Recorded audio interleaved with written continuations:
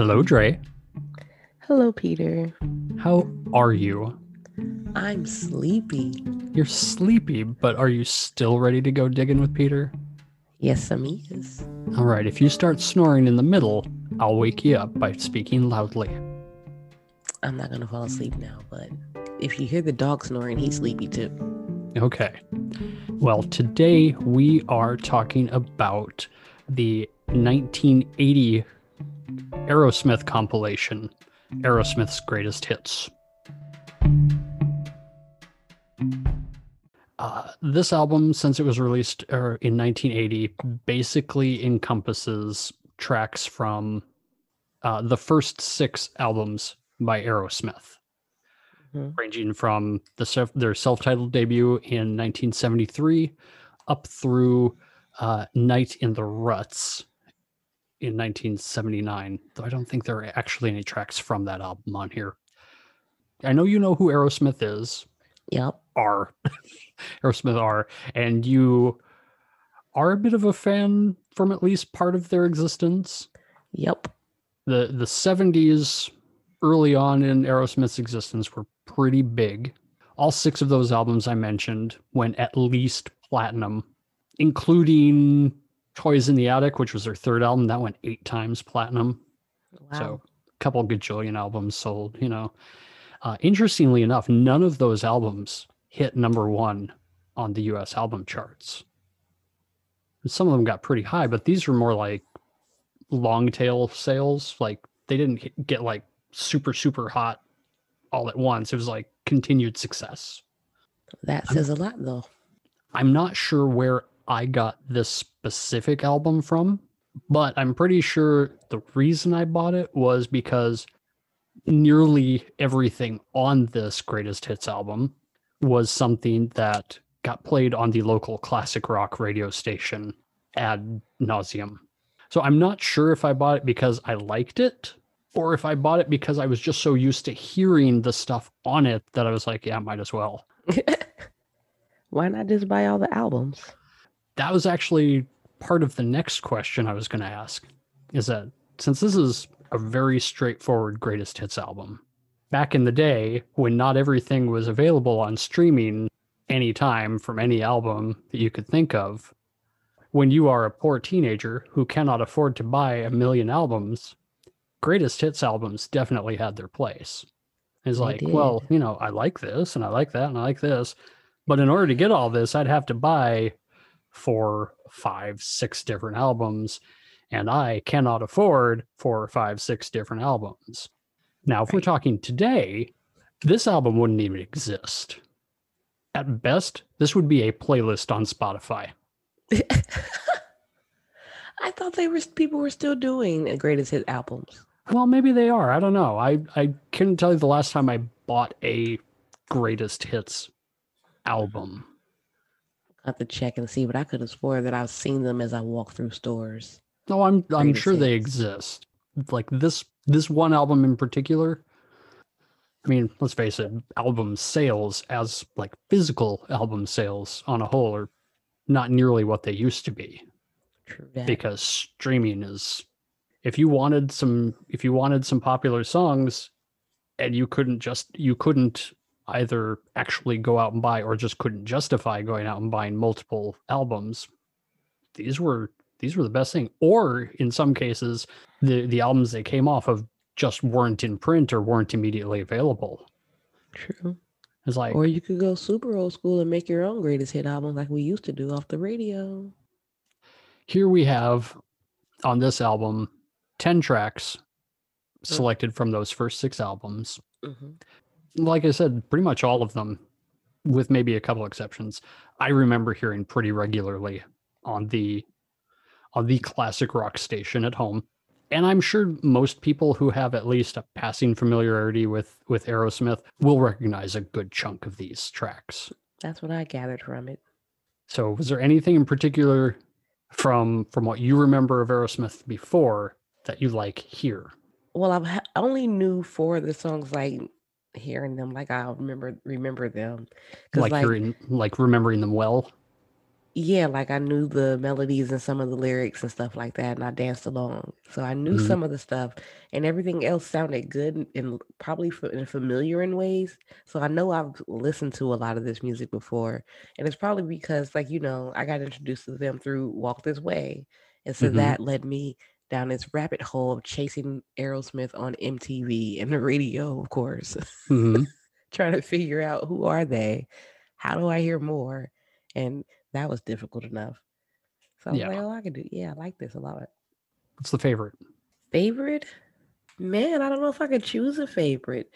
Dream On is the one that sticks in my head the most, which is weird because it's the first one. So usually I forget the first song as I go through, but that's the one that keeps popping up in my head as Mhm. I think about that. So I'll say that's my favorite. You know what's weird about Dream On? Is, for me anyway. I don't think anybody would say that Steven Tyler has a smooth voice, Not at all. and especially not now. But it is kind of strange hearing his voice sound so much smoother.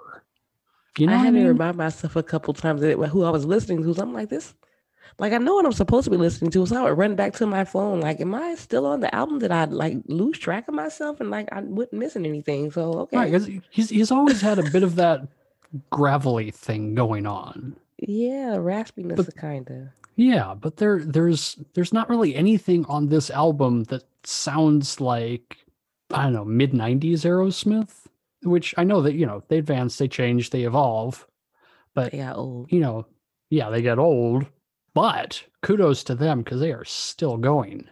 Right. I mean, for any group whose first album was in 1973 and who are still going and really with the same group of guys, like almost 50 years later, Dedication, love, and talent. or they can't give up the money. These guys don't need to work anymore. They don't.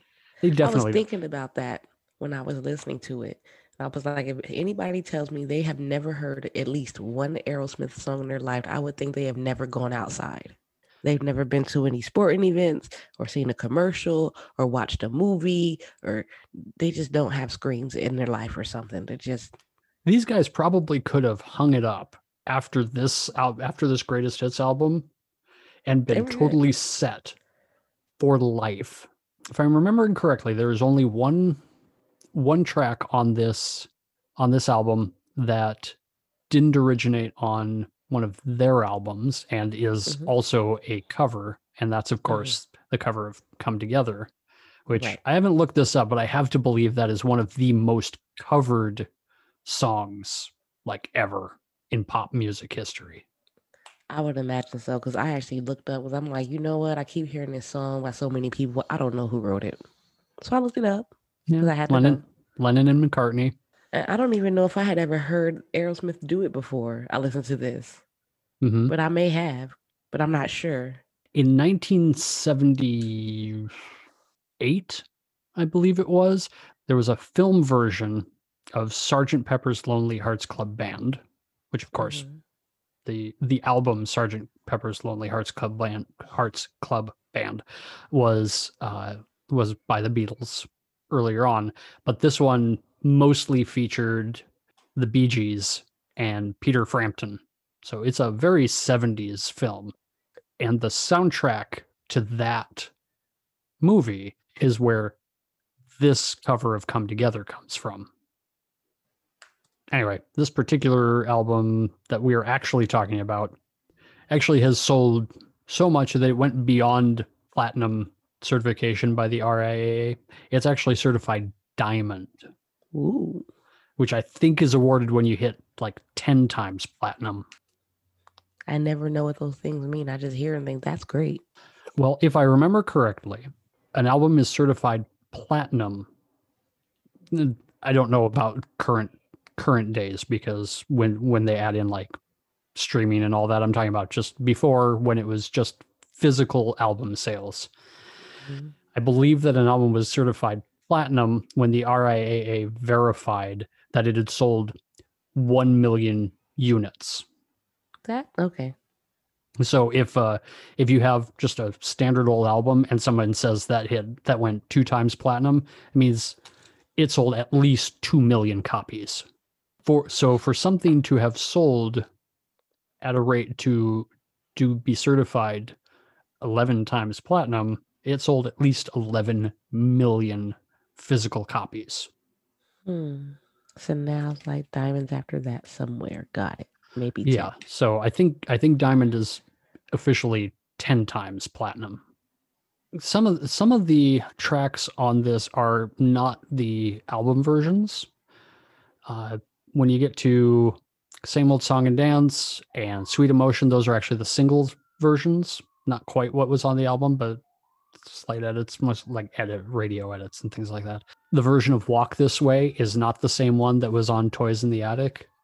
This one, the album version, the first verse is sung twice, and on this one, they only sing that first verse once. Okay. So it's a little bit shorter. But I must say, regarding Walk This Way, it still feels jarring to me to hear this and not hear Run DMC. Really? I actually prefer it without Run DMC. It's probably just because that version is what I grew up listening to more often. Same. So it's not saying without them. Yeah, it's not saying it's better or worse. It's that's what I'm used to hearing. So that's kind of what my brain expects. Oh. Also, I like the guitar solo late in the song better on the Run DMC recording. See, I liked it better without, because for some reason, even though it was a good song and I liked it, I was disturbed by the Run DMC part for some reason. It just didn't feel right. I can't even think of the word I want to say. It felt wrong in some way. And so when I heard it without, I was like, oh, that's so much better. Can you expand on that a little bit? I don't know. They just felt more together. No. Right? No. It's just something about Run DMC and the way they sound over this track when I just, I don't want it. Okay, for some reason it just doesn't mesh with what you want. Yeah, because I heard it, like I heard that version first, and I was like, oh, I like this song. This is awesome. Who are they? Let me go find out who Aerosmith is. And so then I started searching, and I found this song without Run DMC in it, and I was like, why did they do that in the first place? Because the record company asked them to. They should stop sometimes. I'll have to find it, but I watched like this short documentary at some point about the making of that particular track. And it was kind of interesting. And a case could certainly be made for that track reviving interest in Aerosmith in the first place. Yeah, I was going to say that. Later Aerosmith might not exist if it weren't for that cover of Walk This Way. I agree with that, because I probably never would have listened to Aerosmith if that song didn't exist, because they wouldn't have come across Let's see, the music that was being played around me. That album by Run DMC was released like in 1986. The prior two albums by Aerosmith, Rockin' a Hard Place and Done with Mirrors, they sold well enough, as far as to like fan base type of stuff, but it was way below expectations from the stuff set by like their first 6 albums, which were all like really big. So you're talking about going from platinum selling records to a couple they only sold enough to be certified gold. Then this track by Run DMC drops, and it's not only, I don't know, a cultural touchstone, a phenomena, but it also still features Steven Tyler and Joe Perry. And then Permanent Vacation is released in 1987, and it's also a very strong album just on its own. But all of a sudden, more people seem to remember that Aerosmith exists in the first place, and you have another multi-platinum album. I can't say with any certainty whether or not that would have happened without Run DMC, but I can't discount the possibility of that being the case. So we appreciate the song because it gave us more great things. Yeah, or introduced us to Great Things. I think it was definitely important Mhm. insofar as it was a huge influence on popular music for, I think, including up to today. Yeah, because we would never have that Jay-Z and Linkin Park stuff. Did this album make you want to go back and go back through any of Aerosmith's older stuff, like their 1970s catalog? Absolutely. Yeah. Listen, I told you I like Aerosmith, and I may not be all well versed and know what's going on, but whenever I hear any of their music, I like it. Like I've not heard a song by Aerosmith that I say I dislike. Ever. Well, I've heard a couple, but but I think they're generally on the playable side of things. Yeah, I mean, I did have a couple thoughts about, well, not a couple thoughts. The words screeching cats crossed my mind a couple times, but I always have that thought when I listen to rock sometimes because I'm like, why do we sound like screeching cats? Was there anything on here that you did not like besides screeching cat noises? No, I enjoyed the whole thing. The one that I enjoyed the least was Draw the Line. That was another one of those songs that didn't quite kick it for me like the rest. That's not a good sentence, but that's what I mean. The low points for me, Draw the Line was okay. Kings and Queens was not really in my wheelhouse. It kind of sounded like he wanted to be at a Renaissance festival. And Come Together just wasn't. I was like, guys, if you're going to do a straightforward cover of a Beatles track, just be straightforward about it, or go way off on the rails and try something totally different. I liked it. But apart from that, it sets a. This is not an album of extraordinary highs for me. It's an album of, yeah, I can put this on and nobody's going to yell at me for it, and I can listen to it without wanting to claw my ears out. Yeah, I'm not rushing back to hit the next button. So along those lines, I think we can give our ratings. And I'll go ahead and start this time because I usually make you do it. I know. Yeah, I'm going to give this a 6. It's a take it or leave it kind of, but it's a pleasant 6 because it's like I can put this on in a lot of circumstances, and people are going to know a bunch of tracks, and several of them people are going to want to sing along to. If this is like a party kind of situation. Yeah. And I don't have to worry about anybody getting angry at me about putting it on. But I'm not going to go out of my way for it. Like, just me personally. What about you? I was going to say a 7. Okay. Because I generally do not like greatest hit albums. But I like this one. Because I would rather just buy this than try to buy all their music because it's just too much. Yeah, the good news is I'm pretty sure all of the albums these are from are available streaming on the services you already have. They are, and I'm probably still too lazy to go find them and click them and save them to my library. Yeah, so it's good enough to have this available. Yep, because I can throw this in with the rest of my music and it'll come up when it comes up and I'm going to be fine. All right, are we ready to find out what's coming next week? We sure are. Hey, Google, give me a number between 1 and 2057. Here's a random number, 492. 492. 492. You are going to be very happy with this because we are listening to Esperanza Spalding. We are listening to Junjo. Junjo. I'm excited.